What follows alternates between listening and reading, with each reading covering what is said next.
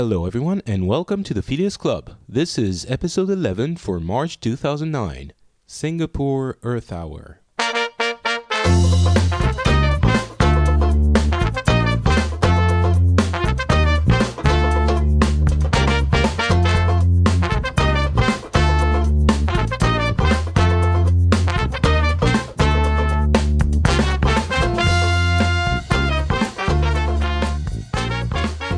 Hello and welcome everyone to the Phileas Club, the show where we get people from around the world and talk about what's been happening in the previous months in the world, in the news, in politics, in religion, all things like that get hacked into little bits that we discuss on the show. I hope you've had a good month, everyone. And today I was supposed to have Turkey with me. Obviously, he's, as I've said many times, the staple of the show, but he is not here because I think he's angry for some reason, or he just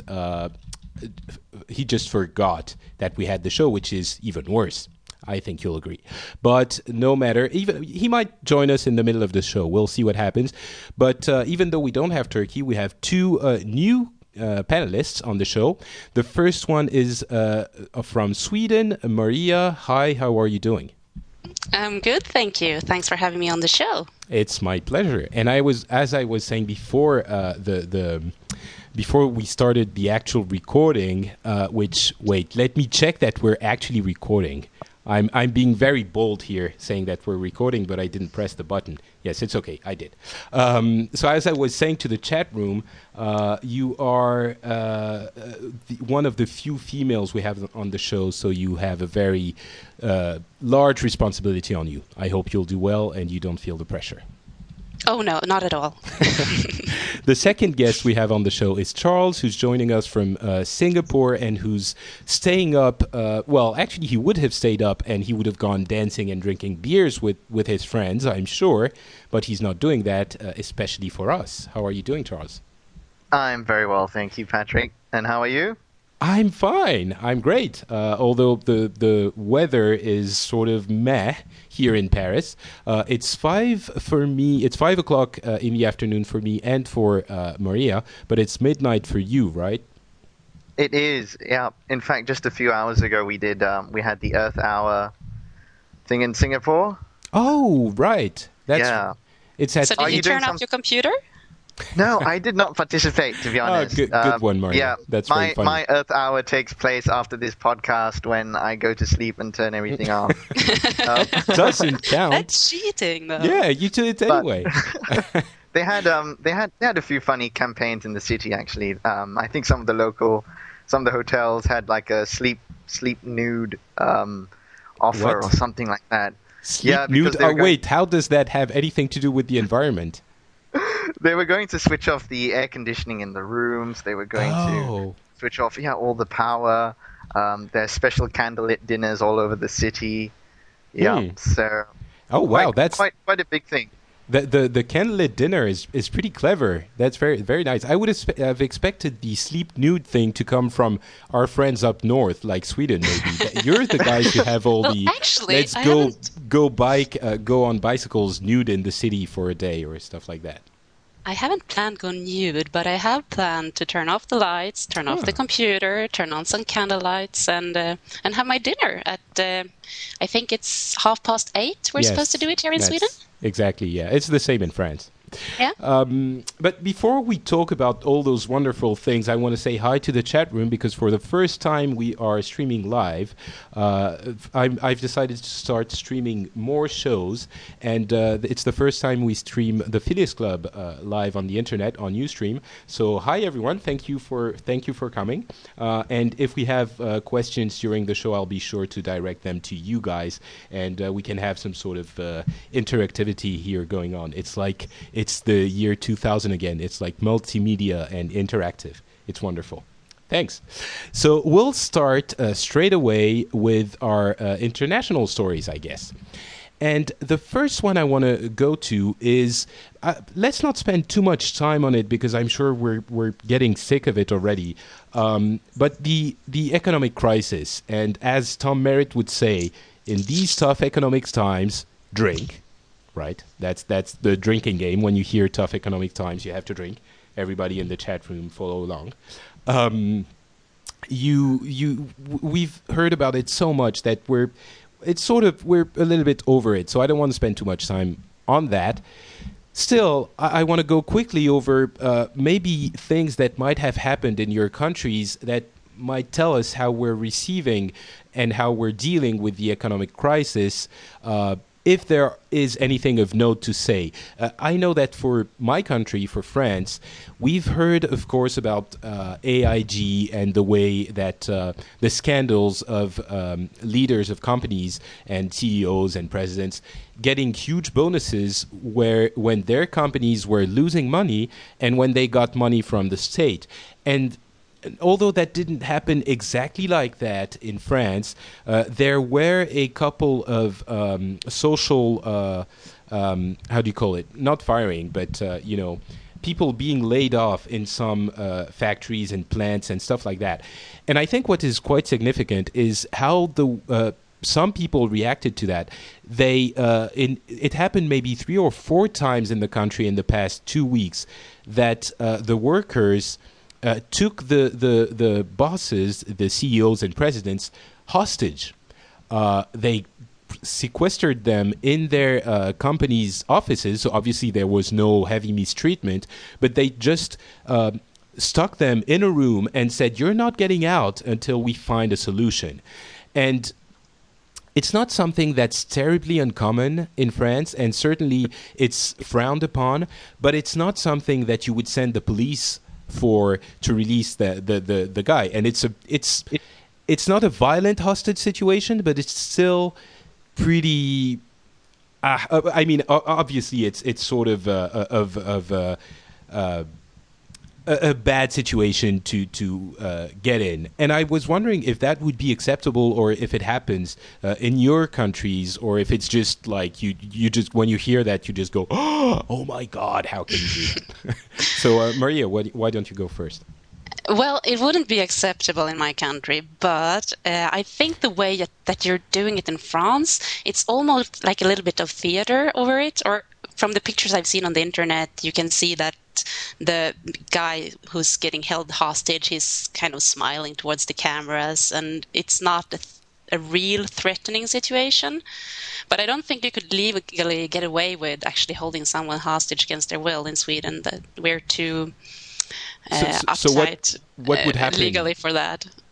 Well, I guess that the police will come and let the person out, so to speak. I see. There is a little bit of theater going on, but it's still, it's theater because he still has to manage the PR side of it. I mean, he's not, obviously the guys who get held hostage are not happy about it, but I suspect that, they can't start yelling at their employees and like fighting to get out or anything like that, because it would be a PR disaster. So that's maybe the reason why it seems like it's a not friendly, but, playful thing almost, which it does come out like that a little bit to an extent. Charles, what do you think about that? Well, I heard about the thing in France on the news the other day. I heard he was just allowed to go for toilet breaks and simple things like that. Yeah. But with regards to how Singapore would deal with something like that, it wouldn't be tolerated at all. Yeah. Whoever was involved in this sort of behavior would definitely be arrested. There would be a heavy fine and possibly even some jail time involved. Mm. So let me ask you this then. How do you see it how do you think of it when it happens in France? Do you think, oh, well, it's just those crazy French guys doing something crazy again, or what? I think we actually... Okay, you go first. No, please, ladies first. Age before beauty. How old are you? I'm 23. I'm 32. Okay. Well, I go. We think it's a bit enduring, I think. We like the French. Really? We do. That's sweet. So you go like, oh, those French guys are taking CEOs hostage again. How sweet. Yeah, a little bit like that. I'm speaking for myself now, but Okay, sure. I do believe that we're kind of admiring your action. I mean, here we always grumble and think that things are wrong, and we don't do as much about it. And you're always the people is always very vocal, and that's something we admire. Okay, yeah, that's interesting that you, you would see it like that. At least we go out and do something and take people hostage. Yeah. Okay, that's a way to see it, I guess. Anything iconic like that happened in your countries, or are you guys just grumbling in your beards and going it sucks and not doing anything about it? I think it was an interesting effect when all the bonus things came out in the United States. Every journalist in Sweden started digging, and there were a similar scandal in Sweden with lots of high bosses getting criticized for giving big bonuses out, and even people who was actually working for the government. So it has been a big thing over here. Did they get bonuses from money that they were given from the state, or was it? Oh, wow, yeah. Okay. And by the way, to all the people who say in the U.S. mostly, this is how capitalism works, and I know it's been a big scandal in the U.S. too, but some people have said if you can't get the right people by offering them good conditions like golden parachutes and stock options, then you're not going to get the competent people to run your company competently. And what I answer to that is, first of all, when those people get paid with money from the state, which was the case in the case of AIG, it's very much like socialism anyway, because they lost money, they got money from the state, and how is that not socialism? But the second thing is, if they Wooly in the chat room is saying if they were competent, this wouldn't have happened, and that's exactly my point.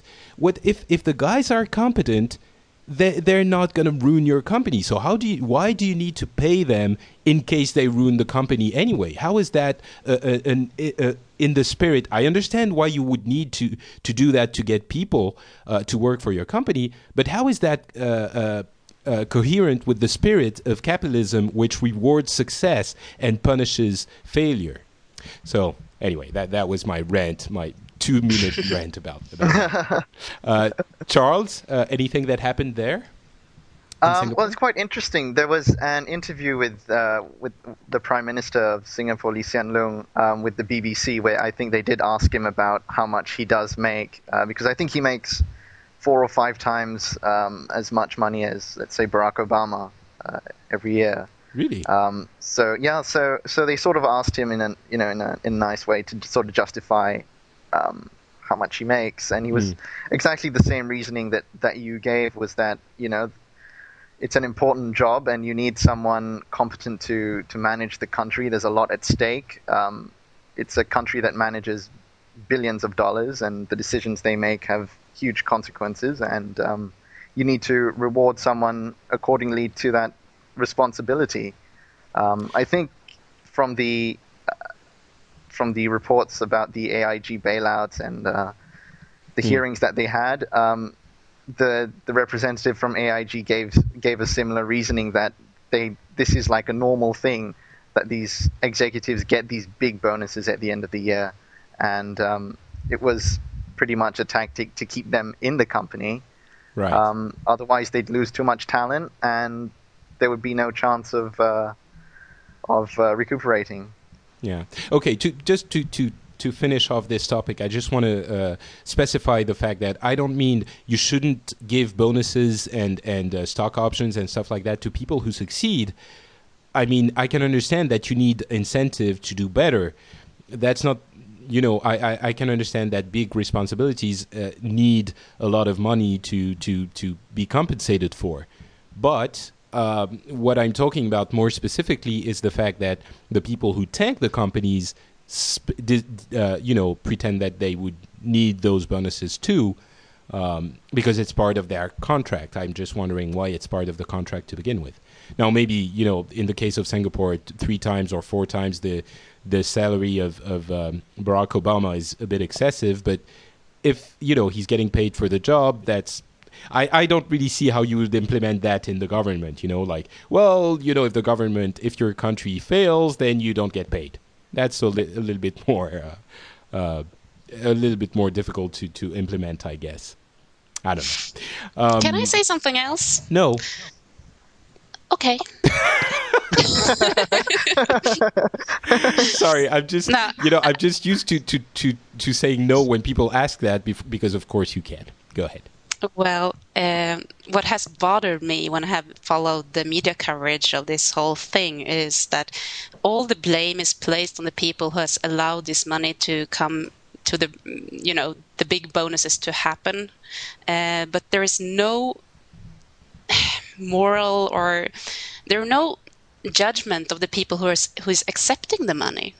And I think that those people are left out of it a little bit. And I think it's a human dignity. You shouldn't... No one needs that much of money, in my opinion. Well, I guess needing the money is another issue altogether. But I agree that definitely the emphasis has never been put on the people who accept the money. I mean, you get calls for them to refuse it, but it's never the heart of the story. I mean, that's true that you could say morally it's indecent to accept it to begin with. You don't need to just, be quiet and hope that no one listens and no one notices and walk away with the bank money. So or the taxpayers' money in this case. Yeah, that's what I meant. Yeah. Yeah. That's very true. Okay, let's move on to the Pope, our Holy Father, or, well, some people's Holy Father, because he was very much in the news in the past couple of weeks for 2 comments that he made. I'm not gonna quote them verbatim here, but what he said basically was he was visiting African countries, and he said 2 things that were very controversial. The first one being even more controversial than the second. First, he said that the distribution of condoms aggravated the problem of AIDS. And the second one, he said that abortion. Let me find the quote here. I'm not going to read it exactly, but still, I want to get it right. He said that abortion laws, and he was also including euthanasia, which is less controversial, that these laws are the seed of corruption in society and its foundation. Okay, let me ask Maria first what the reaction of the media and the people were to those comments in Sweden. We think it's rubbish, and that was basically the reaction. Obviously, this wasn't written by our Catholic population. Maybe you can get into the make of your population, because you were saying before the show started that there's a lot of atheists in Sweden, right? Yes, and but then the majority is Protestants, and then we have some Catholics and the Free Church, but most of the population is atheists. Okay. But also our Minister of Assistance, she said that social affairs or something like that. Of assistance, when you give money to another country, is that the wrong word? Okay, yeah, when you give money. Okay, I see. Well, she said that we shouldn't take this too seriously because only 17% of the African population is Catholics. But she condemned the whole statement. Okay. And then there was also a big report. We also had some coverage from the French Catholics in Sweden, how they're trying to bring the Pope down. Wait, what? Yeah, didn't you know that? Well, really? I didn't hear about bringing the Pope down. I mean, maybe they should go see on the Protestants' side, but definitely in France it was not received well at all. I mean, I've said many times on the show that there are a lot of atheists in France, and even people who are not 100% atheists usually aren't very, they're not very deep into the Christian faith or any faith, for that matter. None of my friends, for example, go to church every Sunday. And I know it's not uncommon at all in the U.S. to go to church. It's not surprising at all. And here, if one of my friends told me, yeah, so it's Sunday, I'm going to church, I would be surprised. We didn't receive it well. And when you say, Maria, that what your minister said, that Africa is only 17% Catholic, so we shouldn't pay too much attention to it. I think it's very. That's not exactly the point. The problem is that the rest of the world is listening to the Pope, and when he says, in essence, I totally agree with you. I think it's a little bit naive to think that the Pope doesn't have any power because he has immense power. So it is a problem. And by the way, Wooly is saying in the chat room that calling yourself atheist in the USA is a nice way to get on the corporate blacklist. And I would add on the social blacklist, which is always surprising to me. But I think a lot of people, even if there are a lot of wasps of Protestants in the US, I would suspect that a lot of people would listen to that and say, hey, well, listen, we told you. The condoms don't work, or they make things worse, or so it is definitely a concern. And in France, we had a drop of confidence in the Pope in the general population, from something like 40% of people disagreed with him, and I think something like 40% also said that they don't represent their moral values. Which, I sort of have... In Swedish media, it said that the French Catholic, 80% of them think he does a bad job, and 43% wants him to have a pension. Have a what? To be... Oh, to be retired? Retired, yeah. Well, it's interesting that they would think like that, because I think there's a lot of hypocrisy going on in the Christian world, because it's a whole philosophical topic almost, but I just want to say to my Christian friends, of which there are many, you don't really get to choose. The Pope is representing God. He's the descent. How do you call it? Not the son, but the descendant, the follower of Saint Peter, and he's the voice of God in France. I don't think I'm mistaken when I'm saying that. So you don't get a choice about what you like and what you don't like about the what the Pope says. He is supposed to be the voice of God. So I don't really understand how intellectually it works that you can say, I'm a Christian, but I don't really agree with this, and I take this out and I take that out. So I think it's interesting to say that people who say they are Christian will decide what they like and what they don't like. And I don't want to go too much into it, because it's a pretty a different topic, but I just wanted to say that it's a strange way to deal with that contradiction in your own morals. The other thing I want to know about is how they heard about it in Singapore, and especially since you are Muslim. You were telling me, Charles, that you're Muslim before the show. Yeah, that's right. I'm not too staunch, and yeah, I mean, I've heard the same thing that you were talking about just now, whereby people say, you can't be an a la carte, religious follower. You can't, say, I'm going to follow these few things, but I'm going to ignore the rest, And you do get a lot of criticism within your own religion for doing such things. Does that happen at all in Islam? Oh yeah, it does. It does. I think from the show that you did with Turkey, he said countless times, it depends who you ask. Sure, yeah. So yeah, you've got different levels of faith. Some people, I mean, the minimum usually is they just don't eat pork. Some would pray 5 times a day. Some pray twice a day. Some fast for the whole of Ramadan. Some hardly ever fast. So it's that's why, I mean, exactly like Wooly says now, faith is a personal thing. But the reaction in Singapore regarding the Pope's comments, there was nothing really major. I think the general attitude was, oh, he's going off again, and he's not careful with his words. Because not so long ago, I think he had his brief problem with some comments he made about Islam. Mm-hmm.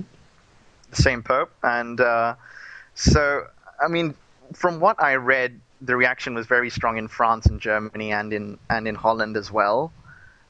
Pretty much because it was a distortion of scientific facts. The use of condoms doesn't, I mean, we all know it does help the situation, and it doesn't. Yeah, indeed, I guess the abortion issue is really a moral issue and a personal issue a lot more than the fact that condoms do work, and he said they didn't. That's very true. Exactly. It's just so naive. I mean, how can you think people will have less sex just because you remove the condoms? That's just stupid. But I was wondering what would happen to the world if we had an overhaul and got a young pope, like a Barack Obama of the Catholics. I think we need that. That would be interesting. Well, everyone doesn't get to vote for that, so it would be difficult. But I mean, when he was chosen, I guess we can say elected in the Vatican, there was a concern that he was a lot more conservative than John Paul, and I think he was a little bit gentler for the beginning, and now it's a little bit more in what we feared. I say we as a society, what we feared that he would, the direction he would take. Okay, so I guess the way you saw it, Charles, was, oh, there he goes again, that weird guy. Do you have a strong Christian population in Singapore? Yeah, we do. We do have quite a strong Christian population in Singapore. There are a lot of churches. They're mostly Catholics here. And then, of course, we've got Muslims, we've got Buddhists, we've got Taoists. How do you guys all get along? Is there tension or not at all? No, there's no real tension at all. There are no riots, there are no religious segregation or anything like that in Singapore. It's quite well controlled. So we're quite fortunate in that sense. Okay, another question. Do you have an AIDS problem? Or because in a lot of Western countries too, the AIDS have been, not the AIDS maybe, but a lot of people are under the impression that AIDS is almost under control, so they're a lot less careful, which is, at least in France, one of the reasons why it was such a big issue, what the Pope said. Do you have that same issue there, or is it not? I think the number of AIDS cases in Singapore is very, very small, but it is going up. And I know that if you're a foreigner and you have AIDS, you get deported. So really, so they do take it quite seriously. You get deported? Like, yeah. Pack your bags, you're out of here because you're sick? Yeah, exactly. Wow. Like for me, I'm a foreigner, so I think I have to go for a blood test every year, and that's one of the things they test for is for HIV. And if you do have HIV, then you're in trouble. Yeah, that's interesting. What else do they look for? They look for other diseases, but yeah, I mean, AIDS, of course, is the big one. So if you have another disease that's contagious, do you get deported too? No. I think it's just for HIV. Okay. Oh well, it's fine then. Yeah. Okay. Okay. I guess we beat that one to the ground. Unless you want to add anything, we're gonna move on. Okay, let's move on to another thing that's a little bit controversial for me, which it might not seem controversial at all for on the face of it. The ICC, the International Criminal Court, issued an arrest warrant for war crimes and crimes against humanity for Omar al-Bashir, who is the president of Sudan, which obviously is the person who's held responsible for all the atrocities that have been going on in Darfur for years. He hasn't been condemned for genocide, by the way, because there wasn't enough evidence. But so what he did was that he got very angry. Well, not angry, but he was making fun of the ICC, and he kicked out a lot of NGOs because they were cooperating with the ICCs in his mind, but it was just a retaliating action because he wasn't happy, obviously. So my first reaction would be, and I think that's the way most people took it in France, well, that's good because that's, he is a tyrant, a dictator, whatever you want to call him, and the international community is taking action or at least condemning him. What is interesting to me, though, is what happens if nothing happens once he's condemned? Would people be open to the idea of going and getting him? And that would require military action. I mean, morally, it's justified to condemn him, but is it justified to go and get him and arrest him because there's an arrest warrant, right? So the international but how could they, would... though, since Eritrea is outside the ICC jurisdiction? Well, I guess it is, but it's still it doesn't mean that you can't do it physically. You could, but I mean, he's been condemned, so the ICC has said he should be brought to justice, right? Yeah. Sorry, go ahead. I mean, my point is the thing I'm getting at is it's oh wait, apparently they have no sound in the chat room, so I'm gonna see if that works again. I'm gonna start the broadcast again. My point is, it's almost like Iraq, right? If it's justified that you do it in Sudan, is it justified that you do it in Iraq too? And people obviously didn't think that it was justified in Iraq. I mean, is there a parallel that can be drawn here? Is it okay to go in Iraq and not in? I mean, go in Sudan? And if it's okay to go in Sudan, would it be okay to go in Iraq? Because I have a feeling that going in Sudan would not be seen as horribly as it was seen when the U.S. went in Iraq. I'm just rambling here, but I don't know. Well, it's an interesting point because I think many Swedish people, or most of us, were against going into Iraq, but there are voices that say we should really go and do something in Darfur because this can't go on anymore. We need to stop this murder of innocent people. Yeah, that's exactly my point. But I don't know why it's different, though. I mean, it's Sudan is also an oil-rich country, and again, a lot of the conflict comes down to like tribes and ethnicity and that sort of thing. So it's actually quite similar to Iraq, and again, you've got this. There is the possibility that you go in, you get him, but who do you replace him with? And will you get this insurgency that's going to keep whichever countries are involved, stuck in Sudan trying to rebuild the country? Yeah, so I guess that's my point. Is what makes it different? What is because as you were saying, it's an oil-rich country, and I don't know. I mean, I think there's a lot of hypocrisy there still because there is I mean, I know that the West reacted very well to this to the ICC's ruling. So did a lot of NGOs, like you said. I think Médecins Sans Frontières also pulled out some of their foreign workers in Sudan, but again, you've got the Chinese that were a bit worried about what the ICC said. You've got the Russians as well that I think were a bit unhappy. The Arabs and some African nations as well were troubled by what the ICC did. Maria, what do you think it would be justified to go in Sudan? You were saying that your countrymen. Yeah. I'm a pacifist, but well, the voices that has been lifted here has. The debate has been, we should do something, and is it the right way to do sanctions, or will that just hit the normal people and not the people at the power, so to speak? Yeah. I think a lot of people think that the United Nations should also send troops to Sudan. Okay, well, just, something to think about.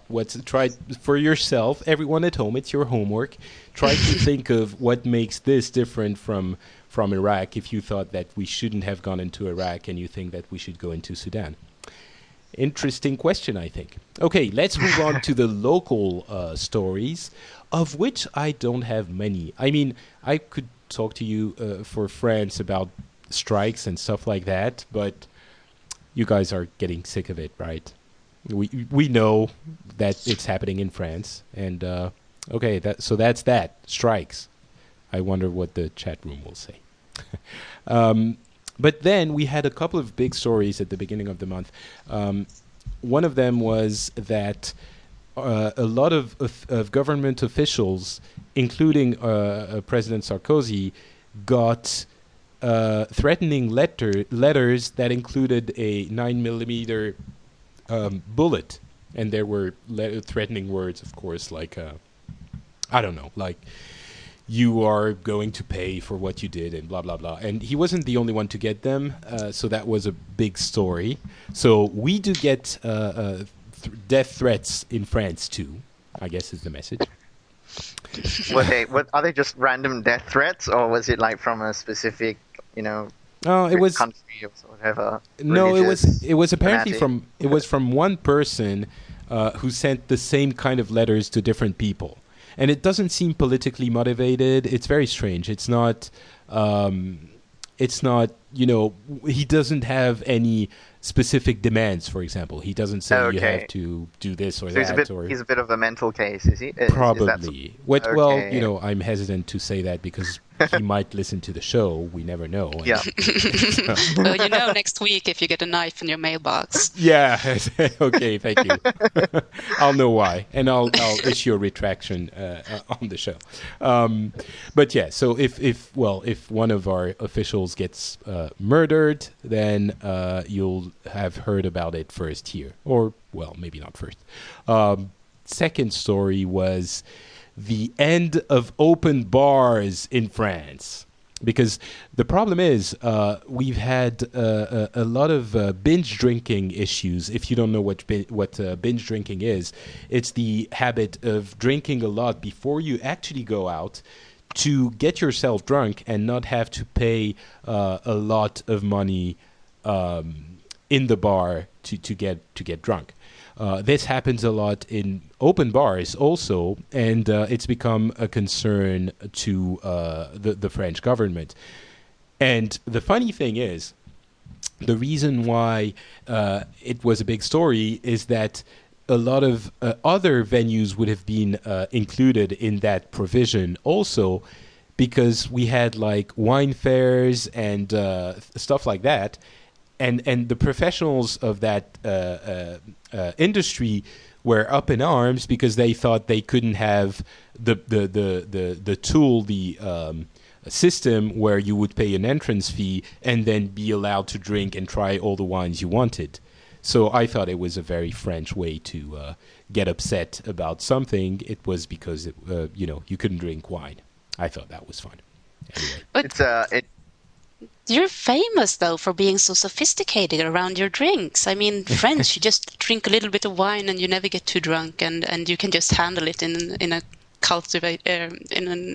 good way. Yeah, which we Swedish people can't. We get pissing drunk, and really, yeah, we do. Oh, I have the image of very sophisticated, blonde people on bikes going to IKEA. So. Oh yeah, that's what we do all day long. But, and then you get drunk. It happens afterwards, is what you mean. I have to tell my favorite story next to this, because I used to live in London. I did that last year. Uh-huh. And they have also a big problem with after-work drinking over there. And the problem becomes so huge. So around Christmas time, they actually built a field hospital for drunk businessmen at the central station. What? Oh, wow. That's what that's their way of solving the problem. I think it's hilarious. Yeah, well, treat the symptoms. It works. So that's about all I have today. The rest is let's move on to something a lot more interesting. I've asked Marie on because she's lovely, obviously, and also because I thought it would be interesting to hear about something we didn't talk about last month from the perspective of the country where it's happening in, and that's the Pirate Bay trial. So can you tell us what it is for people who don't know what it is? I'm guessing that not a lot don't, but tell us what it is and then how it's being handled. Well, it's basically the music and movie industry's trial against Pirate Bay, who is a veteran. What do you call it? Everybody knows what Pirate Bay is that listen to this podcast. Come on. Of course. Well, it's the trial against them for, spreading copyright-protected material. Right. And it has been huge over here. And it has been covered 24/7. And it's still going on, right? We heard about it a lot a couple of weeks ago, and it died out. Will come at the 17th of April. The what? I'm sorry, I cut you off. The verdict will come at the 17th of April. Okay. So we're anticipating the verdict. The trial is not going on anymore, but we're still waiting for the verdict. Okay. So my question was, how are those guys perceived? Because I suspect you guys, while you're going on your bikes to IKEA, that you would see those guys from the Pirate Bays as some sort of national heroes. I could imagine that. Is that completely wrong? Yeah, right, when we're going on our bikes. No, but well, they are, or not among the general public, I don't think so, but the media love them. They are the media's pets, and they have turned this whole trial into a circus, and they have been feeding the media with lovely quotes and laughs. So it's very easy to like the guys or be on the Pirate Bay guys' side. And of course, that has been criticized a lot as well, that the media is kind of not taking this seriously and letting these clowns do their thing. But I think many people actually want these guys to get off by officials that feel the pressure, that feel like they have been made a fool of. I mean, the prosecutor has been the laughingstock of the whole nation because obviously, he didn't know the technology, and that has been a big focus of humiliation. I see. How normal do you guys see this as? I mean, the fact that he doesn't know the technology, is it like, well, of course he doesn't, or... Well, the thing is, we have a we have a huge tradition, not great tradition, of file sharing in Sweden. I don't know anyone of my age or younger who never have file shared. And I saw this poll made by the state that said that 700,000 Swedish people are file sharing. And I think, that's just the tip of the iceberg. I think it's very, very common in this country. And many young people see it as almost a right that they can have instant access to all the music and movies and everything they want. Yeah, that's pretty much the same in France, I have to admit. Yeah. Charles, your country is in the midst of copy protection doesn't exist central, and by that I mean Asia. What do you guys think of that trial? Well, I think again in Singapore, even government housing and everyone has access to high-speed internet. The whole city is. I mean, even in the CBD, the whole place has got wireless internet. What's the CBD? The Central Business District. Okay. Right. So it's basically the finance hub. So yeah, I mean, following up from what Maria just said, I mean, everyone here that I know file shares. And we did have a crackdown not too long ago with regards to people downloading anime. I think that was the first major... That's very specific. That's right, yeah. So I know a lot of people are quite careful of downloading anime now, but as far as movies and music is concerned, it still happens, all over the place. The Pirate Bay trial has not received too much attention here.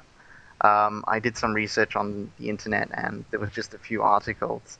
But one thing I noted from Wired was they were a bit disappointed because they said that these four gentlemen from Pirate Bay were activists in a way, and then all of a sudden, when they were in the courtroom, they were pushing the blame to other people. They said, at the end of the day, it's not us, it's the people using the site. We were not in charge of any of this. I was just Well, that's the tactic to get off. Exactly. Because that's the whole defense line, to prove that they have not actively given out this material. They have just shown other the way. And that's also what they were prosecuted for, though, because they were prosecuted for helping to commit the crime.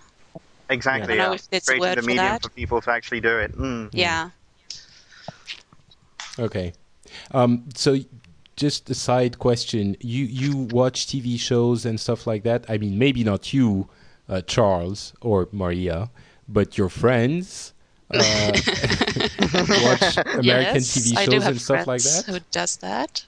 Yeah, it's quite common here because some of the US series you don't get them here.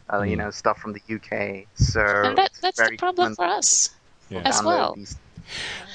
Let me ask you this then, Maria. The prosecution side is mostly, I'm guessing, from the U.S. Maybe they have representatives in the country, but it's mostly the majors and the majors in the movie and the music industry from the U.S. Are they seen as this foreign entity that's attacking Swedish soil, or is it it's our problem too and we should fix it? Well, there was some pressure. It's 2006 when this all started. Our current legal minister was in trouble because there were talk about trade sanctions against Sweden if we don't take action against these boys, and they forced they seized all the computers. And that has been widely criticized if it was the right thing to do, or if they did that because they were pushed by Big Brother. So a little bit like that, I think. Okay. Yeah, I know. They raided the offices. They took all the servers, and then within the next few days they relocated their servers overseas. They were saying they don't even know where their servers are and stuff like that. So okay. Something else from Sweden, Maria, or is that it?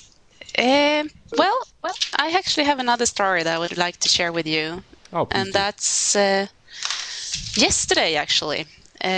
All the major newspapers in Sweden, the 4 biggest newspapers in Sweden, got together and started this huge campaign to free David Isaac, who is an Eritrean Swedish journalist, or he's a Swedish immigrant, so he has Swedish citizenship, that has been kept in prison for 2,742 days. Where?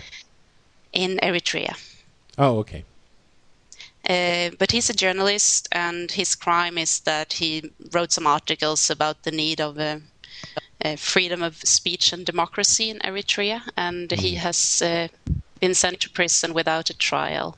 And we have tried to free him for many years, but no success. And now all the journalists rally together and try to make this happen. So as of today, we have 54,000 Swedish people have signed this, protest list. The petition. Yeah, the petition. And the campaign is still ongoing, and I hope we can change stuff. And it's unique that these 4 magazines or newspapers that are usually not working together works together. Okay. I guess in France, the liberty of the press is always a big issue. So you will have magazines that put their differences aside for issues like that is not uncommon at all. I mean, they never do it except for a few things, and that's one of them. Yeah. What's the state of the freedom of the press in Singapore? It's a very naive question. I'm sorry, I should know, but No, actually, there's not much freedom here. All the main publications are owned by the government. So all the statements, all that, it's quite controlled. They're very careful with how they go about discussing. And if you say government something issues. bad, they deport you? No, it's not that bad. But It's only if you have AIDS. I'm sorry, I'm just being silly. No, they are very tough. They have taken journalists in who have sort of gone rogue. So it is quite scary here. It is. But so how far do you have to go to be in trouble? Like if you criticize the amount of money, you criticize, yeah, that's right. If you criticize the government, if you say things like, the Prime Minister is earning too much money, or that, where did all this money disappear to, that was meant to go to in education or something like that, they really ask you to prepare proper evidence. And of course, people don't have this sort of documentation. They don't have access to these files, and so as a result, the government always gets away with supposedly doing criminal things. But there's not much freedom of the press in Singapore. I see. Okay, let's move on to Singapore then. What happened there? All right. Well, in early March, at one of the local universities, there was a stabbing incident which ended up being fatal. It's the first incident of this kind in Singapore. I think lately, in the past couple of years, we've heard of more tragedies taking place in schools, universities, and all that. So finally, Singapore has its own story now. Basically, this international student from Indonesia was in his final year at the National Technological University, and he met with his professor, who supposedly was handling his final year project, and there was some sort of a scuffle in his office. He stabbed his professor in the back and slit his wrists while in the professor's office. Oh. And so this all took place in the one of the engineering buildings at the university. It's a 5-story building, so the professor's office was on the 5th floor. So this student ran out and ran down to the 4th floor. And if you can imagine 2 buildings that are linked by sort of a sky bridge. Yeah. And it's a glass sky bridge. So basically, and this bridge is on the 3rd floor. So now that he's run down to the 4th floor, he then jumps down onto this sky bridge. Oh. He stands there for a moment, and all the other students sort of see him, and he's bloodied everywhere because he's just slit his own wrists. And after a moment, he just jumps off and plunges to his death. Oh my God. Yeah. So this was something quite insane, especially for a country that's not used to this sort of thing. That's horrible. Yeah, it is. I think everyone was quite shocked by this story. The police were very careful. Sorry? No, go ahead. Yeah, no, the police were very careful to issue a proper statement to the press. I think on the day that the news came out, they mentioned that he was this professor was looking after this guy's final year project, and that he was potentially going to fail on this project. So that was the reason for his act. But later on, it was discovered that his scholarship was going to be revoked. I see. And I guess the first question that comes to my mind, because I'm weird, would be, well, first of all, horror, and then did this guy got presented in the media, maybe in the aftermath of the incident, as a guy who plays violent video games? I'm sorry, that's the question that I just, did they point to the games and say, well, and he also played violent video games like, I'm going to say Doom because I'm old and I think in like 10-year-old terms, but did they point to that, or was this not an issue? Because that's what happens every time here. From the reading I did online, I was quite surprised because a lot of people were quite critical of the official statements made in the local newspapers.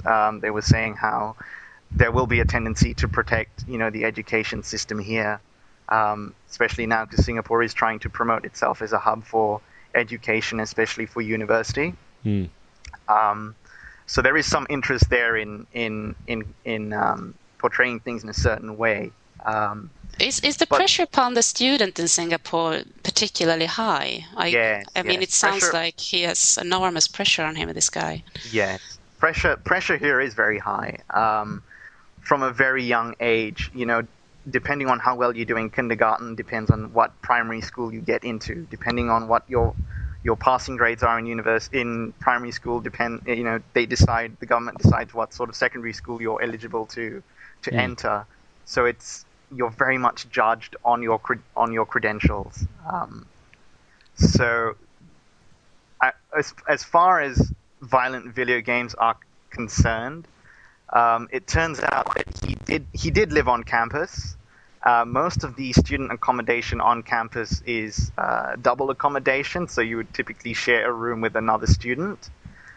But in his case, he was one of the few that lived alone, and the rest of his neighbors on his floor also lived alone. Supposedly, they didn't know this guy very well. He was very quiet, but he did play World of Warcraft, and he did play some other MMOs. Yeah, he did play some other MMOs. The point, I guess, is even stronger if he did play, because the point is everyone plays video games. And if the media didn't point to it, then it's a testament to their, intelligence, I think, because everyone plays. So, of course, if something happens, the guy is going to be a guy who plays. And if you don't point to it, it's like, well, did he watch TV? Yes. Oh, that's the reason. Okay. Only one major newspaper actually did mention that he played, and that was like in the first sentence of the article. But in everything else I read, there was no mention of anything like that. A lot of the article is actually based around the professor saying how he's a very approachable guy. This is really an odd case. We don't know why the student did this. His friends. No one saw any signs of frustration or anything like that. I know that there was a statement made by the university that they're going to reassess, their student counseling services to try and prevent this thing from happening again. But I think there's still an official statement still has to be released. I think at the moment the story is that his scholarship was going to be revoked, and he thought that this professor that he was working closely with was responsible for initiating the process. So the professor is fine. He was rushed to hospital, of course. Oh, really? I figured he died.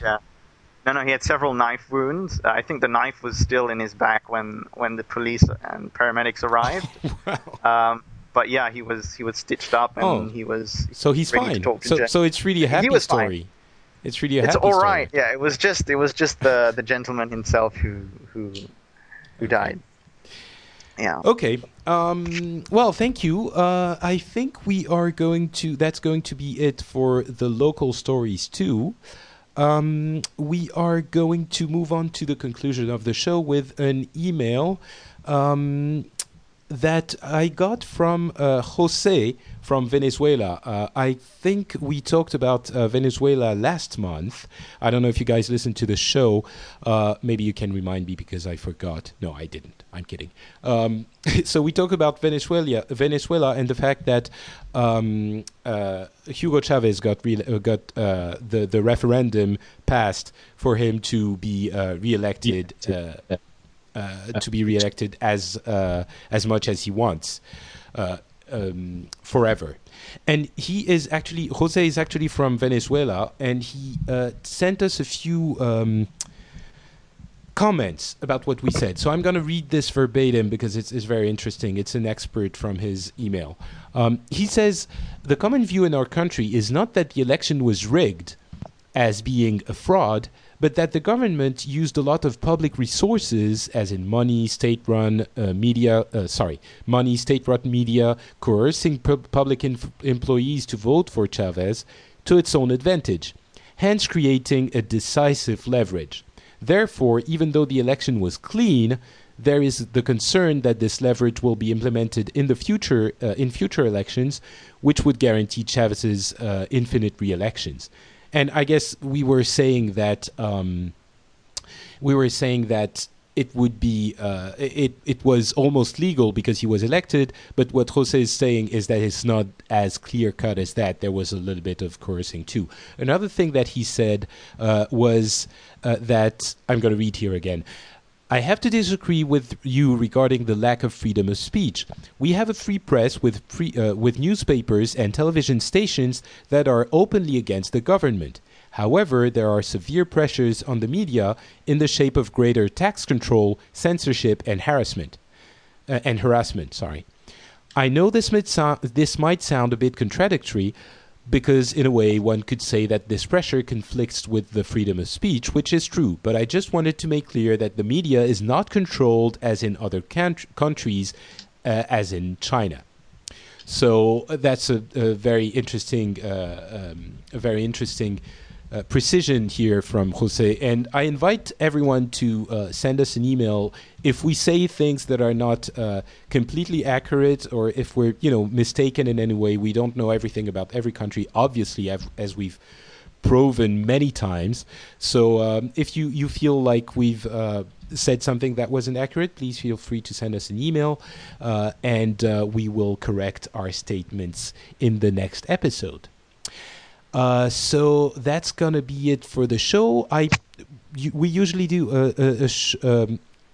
and now for something completely different at the end of the show, but I don't have one. Do you guys have one? I have a small one. Okay. I've got two, actually. If there is time. Oh wow. Room. Okay, so we'll take one from Maria and one from Charles. You have to choose the best one from the ones you have, Charles. Go ahead, Maria. Okay. Well, there has been a lot of drama in Sweden the last 2 weeks about a statement that the Russian embassy made, because here in Sweden we have this thing called, or we have in Europe, we have the Eurovision Song Contest, and it's huge in Sweden. We love that thing, and we we have these several pre-contests, so who gets selected to get to the big contest and so on and so forth. And this has huge media coverage here.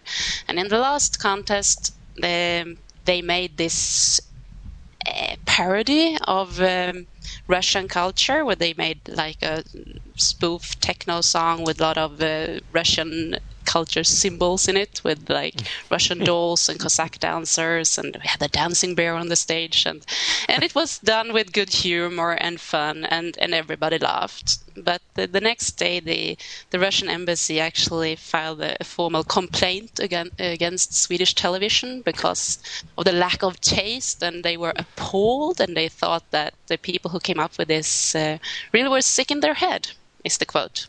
Really? Yeah. Is that the official statement? Yes, and then the Swedish television replied with sending flowers to the embassy. Oh wow! But at the same time, the Swedish television said, like, this is just humor, it's just fun and cheek, and get over yourselves. And we do validate freedom of speech in this country. I'm going to link the video that you sent me to the chat room right now. Yeah. and it's indeed in poor, well, maybe not in poor taste, but it's not very, it's kind of an easy joke thing. It's a parody. Yeah, I mean, but it's not it like, it's not insulting. It's a funny, silly thing. I'll also put the link to the video in the show notes. If people listening to the podcast want to go check it out, please do. You'll have it in the show note. And boy, those Russians, they don't joke around. It's humor there, no? Yeah. Well, I don't know. I mean, this is what's doing. It was a serious response that they did. The official response was serious, right? Yeah, it was. But it was also this ambassador. I mean, you can't say that it was the official view of the Russian government. It was this ambassador that made this statement. The ambassador is the representative of the government. Yeah, but I'm not sure the government were informed, though. Well, maybe. Okay, Charles, you go. Okay, my story has a funny side and a sad side because it's one of those. Okay. In the end, a 77-year-old man got killed. Basically, the title of the story. I'm guessing that's the funny side. The title is called Bottle Mishap. Oh. And basically, what happened was the 77-year-old man used a bottle to engage in sexual activity. Oh my God! I thought that was going to be it. And eventually, it got stuck, and he went to the hospital. The doctors tried to remove the bottle to no avail. He then had trouble urinating after that, and several complications occurred. And the old man passed away as a result because the complications led to heart failure. Wait, what? Wait, thing. I didn't get it. He used the bottle as a female recipient or a male recipient? I don't know. Do you want to know? Well, I don't know. You say he had trouble urinating. Well, as a nurse, I must say you can get that from both procedures there, I think. Okay. If you mess it up. It was recorded by the China press, so I'm guessing this Singaporean guy was in China at the time. Okay. It didn't happen here. So I guess that's a message to our listeners too. Don't engage in sexual activities with bottles. It's dangerous. And it's actually more common than people think. I can say as a nurse. Yes, the condoms. Don't listen to the Pope. Yes, Marie, you're a nurse, so you know that these things do happen. Yes, they do. The weirdest thing. God. You'll have to tell us It's not only bottles. No, I won't go into details. You have to change the rating of the show. Yeah. You know what? Next time we'll make a special segment of the show with funny Swedish nurse stories. Wow, that sounds more dirty than I intended it to be. Never mind. Maybe we won't. Okay, well, I think that's going to do it for the show. I want to thank you guys very, very much for coming on, and I hope we will have the immense pleasure of having you on again at some point. Is there anything you guys want to talk about, to pimp your I don't know if you want more Twitter followers or you have a website or something? Maria, do you? I want people to follow me. That's fun. Okay. My name is Pagga. Pagga. And you Dutch people out there, I had no idea of the meaning in your language. Okay, so that's twitter.com/Pagga. And Charles? Honestly, I've got nothing to pimp. So I'll pimp FrenchSpin.com. That's Patrick's site. So sweet. That's very nice. I could pimp my Armory page, but I mean, I don't think we can do that here. Yes, well, maybe we won't. You are a WoW player, as many of you listening are, but not everyone. Well, if you want to say the name of your character, I don't know what good that will do, but go ahead. Okay, you can look for Booyah. Booyah. Well, that was good just by saying the name. It was awesome. Okay, so that's going to be it. I want to thank everyone for listening, everyone in the chat room who stayed, even though there were a couple of problems. It was the first time we did it on this show, and I stepped on something I shouldn't have. But it won't happen again. The site where you can find the show is, as always, the Phileas Club, but it's also now FrenchSpin.com, because I've consolidated my websites, my different blogs, and they're all united happily on FrenchSpin.com now. And the email you can send messages to us is Phileas@FrenchSpin.com. I guess I won't spell that out. Just it's easier if you go to the website, because I don't know why I chose that name. It's silly. Phileas. It's beautiful, but it's not easy to remember. So FrenchSpin.com is the website, and Not Patrick is my name on Twitter. Of course, you can follow me there and enjoy all the silliness I display on that little page thing. And if you want to listen live, you can probably do it next time we record the show, which will in all likeliness be at the end of next month, at the end of April, probably the last Saturday of April at 4 p.m. GMT. And to know what time that is in your city, just figure it out, because I don't know. And obviously Turkey doesn't either. I'm not going to let that one go. Okay, so again, thanks a lot to everyone. Thanks to the listeners. Thanks to the chat room. And we will talk to you all next time. Bye, guys. Bye-bye. Bye, everyone.